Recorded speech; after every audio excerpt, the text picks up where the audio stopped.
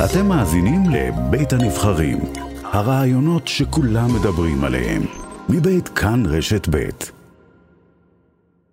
שלום פרופסור ערן יהב. בוקר טוב. פרופסור בטכניון למדעי המחשב, אנחנו לא בענייני מחשבים היום, אלא משתתפים בצערכם קודם כל. על מות האמא מיקי, פטירתה של מיקי, אתם קמים מהשבעה, נכון? קמים ביום ראשון, אבל כן, אנחנו לקראת הסוף. מיקי יהב, שם נרדף, גרעיני עפולה. כן, גרעיני עפולה, אבל גם הרבה יותר מזה, לפחות אצלי, שם נרדף לאהבת אדם, לחיוך, לשירה, שזה גם מה שעשה בסופו של דבר את גרעיני עפולה, וזה מה שאני הכי זוכר מאמא. בוא נדבר על ההיסטוריה המשפחתית. קודם כל מדובר בסבא וסבתא, ניצולי שואה, נכון? שהגיעו ממזרח אירופה לעפולה, באמצע שנות ה-40. כן, הגיעו באוניית המעפילים אמצע סירני, היו במחנה העצורים בעתלית, ובהתחלה עברו לקיבוץ נווה איתן, אבל שם היה להם קצת קשה, גם עם הקיבוץ וגם עם החום, והם עברו לעפולה בשנת 47, סבא מנחם הקים בעצם חנות לקליית קפה. זו הייתה ההתחלה של גרעיני עפולה. קלו קפה, וסבא היה מחלק את הקפה על אופניים ליישובים פה באזור, בעמק. ואיך מקפה היה המעבר לגרעינים, לפיצוחים, למה שהפך להיות עם השנים בישראליות? שם נרדף לפיצוחים, זה כבר לא, אתה יודע, זה כמו פלאפון על מכשיר סלולרי, כמו ג'יפ, שכל ג'יפ הוא ג'יפ, וכן הלאה. כן, זה סיפור שאני מאוד אוהב אותו, כי בעצם עפולה הייתה מקום שהיו בו שיכוני עולים, ובכל פעם הגיע לפה, אני מדבר איתך מעפולה, הגיע לכאן עלייה חדשה, ויחד עם העליות, אנשים רצו את מה שהם הכירו מהבית, ופנו לחנות של סבא, אמרו, רגע, יש לך קפה, אולי תביא לנו גם בוטנים, אולי תקלה גם גרעינים, אולי תביא לנו גם תבלינים שאנחנו רגילים מהבית. ובעצם עם כל עלייה שהגיעה, ההיצע בחנות התרחב. אז באמת, אני זוכר עם הסיפרה שהגיעו התימנים, אז הביאו את ההל וזנגוויל וקינמון ובוטנים מקליפה, ואני חושב שהם גם, העלייה התימנית היא זו שהביאה את גרעיני החמניות המפורסמים שאנחנו מכירים, וביקשו מסבא לקלוט אותם, ובאותם ימים לא היה כלום, כן? לא היה מכונות, ולא יכולת לבדוק בגוגל איך קולים גרעיני חמניה. אז סבא המציא איזו מכונה שממליכה את הגרעינים בלי קמח ובלי דברים אחרים. סבא היה באמת גאון בכל קנה מידה. הוא המציא את המכונה, הוא תכנה אותה, המליח את הגרעינים וקלה אותם, וככה הדבר הזה התחיל להתגלגל. זה קרה לפני 70 שנה בערך, תחילת הדרך, אנחנו בתחילת שנות ה-50. כן, תחילת שנות ה-50, כן, זה היה תחילת שנות ה-50. ספר על החנות פיזית, זאת אומרת, זה התחיל מחנות, בסוף המותג הוא מותג, וזו רשת שאחר כך ככה הפכה להיות ארצית, אבל בסוף זו חנות, ספר עליה קצת. בהתחלה זה התחיל מחנות באמת כוך, החנות שבה מכרו את הקפה, זה היה כוך במה שנקרא בעפולאית השדרה, שזה איזשהו רחוב מרכזי יחסית. כן.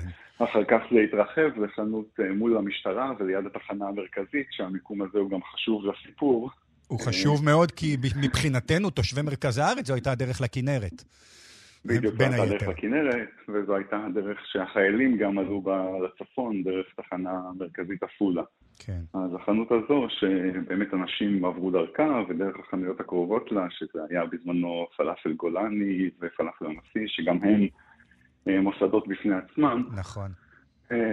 אז לאט לאט, שוב, הדרך למיינסטרים הישראלי, לפחות אחד הערוצים זה דרך הצבא, ובאמת לאורך השנים, החיילים שעברו שם, ובעיקר ב-67, בתקופת ההמתנה וכולי, התחילו לקחת איתם גרעינים, והתחילו לשלוח להם גרעינים בחבילות וכולי. והדבר הזה התבסס, ונהיה בעצם מאוד סטנדרטי בסט החטיפים הישראלי, וגם תקופה אחרת, לא היה מבחר כל כך עשיר של חטיפים בינלאומיים וכולי. והפיצוחים נהיו משהו סטנדרטי גם לחיילים בחזית, וגם האמת זה שישי שבת. זאת אומרת, אני זוכר בתור ילד אנשים היו עוברים וקונים פיצוחים לשבת, וזה נהיה מאוד מאוד סטנדרטי. זה היה גם היום תמיד הכי עמוס מבחינת עסקים בחנות. אמא שלך הייתה בחנות הזאת כל חייה למעשה, נכון? אמא שלי התחילה לעבוד בחנות משהו כמו גיל 12, הייתה הולכת לשם אחרי בית ספר, והתחילה למכור, ומשתתף, יש אריזות ודברים כאלה. וכן, היא הייתה שם כל יום, אני חושב, כמעט עד יום מותה, עד השנים האחרונות שבהם היא כבר לא יכלה להמשיך לעבוד, אבל כל עוד היא יכלה, היא הייתה כל יום בחנות, היא התחילה מאוד מוקדם, באמת חיים של פועל, כל יום 5:30, מתייצבת כבר, מתעוררת, נוסעת לחנות, הרבה שנים על טוסטוס אגב, כן. הייתה אישה לא קונבנציונלית, כן. ומקבלת את כולם בשירה, באמת, אמא הייתה היפראקטיבית, היא הייתה כל הזמן שרה לעצמה, גם בבית וגם בחנות, היא הייתה מקבלת אנשים בשירה, וזה היה מדבק, אתה יודע, איזושהי אופטימיות כזאת, היה סביבה איזה שדה גרביטציוני של אופטימיות וחיוך, ואנשים נשאבו פנימה, ויצרה עם כל אחד איזשהו קשר מיוחד מלב אל לב, בזכות האופטימיות והחיוך. תגיד, והחנות הזו היא עסק משפחתי. והרבה פעמים כשמדובר בעסק משפחתי, בטח עם עסק מצליח וממותג, כמו שאומרים היום, אז הילדים ממשיכים בעסק. זאת אומרת, זה הרצון של ההורים, של הילדים, להשתלב בו. אתם הלכתם לאקדמיה. אתה פרופסור, יש לך אחים אקדמיים, דוקטורים ופרופסורים, נכון? ספר. כן.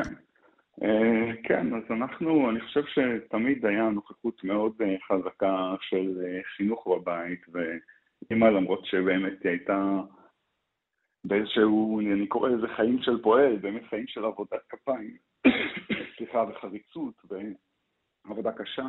היה לה גם תואר בספרות, וגם הייתה לה נפש של משורר, זאת אומרת, היה פה בבית, היא הייתה חוזרת, היו פה ספרים של אלתרמן, אני זוכר עגנון, והיא הייתה מדברת על דברים האלה, ושירי רחל ומה לא, היה חשיבות גדולה, ואבא מהנדס, והייתה חשיבות גדולה בשיח, וכמה חשוב להשכלה ולהעמיק חקר, ובאמת לרדת לעומקם של דברים, וזה נכנס בנו, וגם, אתה יודע, ראינו את העבודה בחנות, היא הייתה עבודה טוטלית, באמת מצאת החמה עד צאת הנשמה. אתה יודע, כשבהתחלה קראתי קצת חומר, ואני גם מכיר את הרקע של העסק, ואנחנו יודעים מה זה גרעיני עפולה, גדלנו פה, ואז כשאני רואה שאתה פרופסור בטכניון למדעי המחשב, אני חושב לעצמי, כאילו, מה השייכות? אבל כשסיפרת קודם על הפיתוח של הסבא, את המכונה ואת השיטות וכו', אז אמרתי, טוב, הוא בעצמו היה מדען. נסיבות החיים הובילו אותו למסלול שהוא, בוא נגיד, פרופסור הוא לא נהיה. מדובר במשפחה, ניצולי שואה וכו'. אבל הקשר הוא פתאום נראה לי הדוק, מובהק. כן, הם היו גם סבא וגם אמא, היו, הייתי אומר, פרופסורים של אופטימיות ואהבת אדם.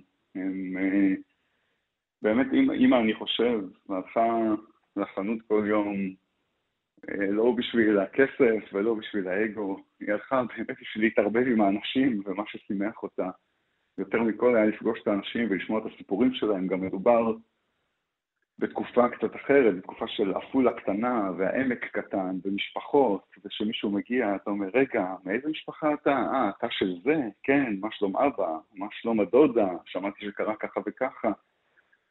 זה היה הרבה יותר קהילה הדוקה וקטנה, כן? באמת, והיה איזשהו פסיפס אנושי מדהים, גם מבחינת עליות שונות ועדות ורקעים ועבודות, אבל כולם בסוף הגיעו לקנות פיצוחים לשבת. מה קרה לחנות בשנים האחרונות? ערן, בשנים האחרונות, מה קרה לחנות? עבר איזה גלגול שם. כן, לפני, אני חושב, 5 שנים כבר, אני לא זמן רץ. אמא החליקה בחנות ושברה את הרגל, בשבר מאוד מורכב, היא עברה סדרה של ניתוחים, אבל כבר לא הייתה צעירה והיה קשה להחלים. כן. והיא בעצם לא יכלה לעבוד יותר, בטח לא כמו שהיא רגילה, והייתה רגילה והייתה רוצה, ונאלצנו עקב זה למכור את החנות. מכרנו אותה באמת לקונים נהדרים שתמיד גם כיבדו את המותג וגם כיבדו את אמא, ואני מודה להם על כך מכל הלב.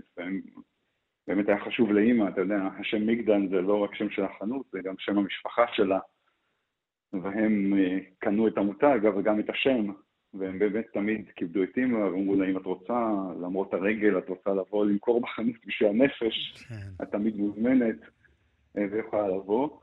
והיום בעצם המותג הוא חלק מרשת יותר גדולה שכולה היא גרעיני עפולה. ואתם הגרעין שלה, נגיד ככה. כן, כן. יש 19 חנויות וקווי משלוחים וכו' וכו'.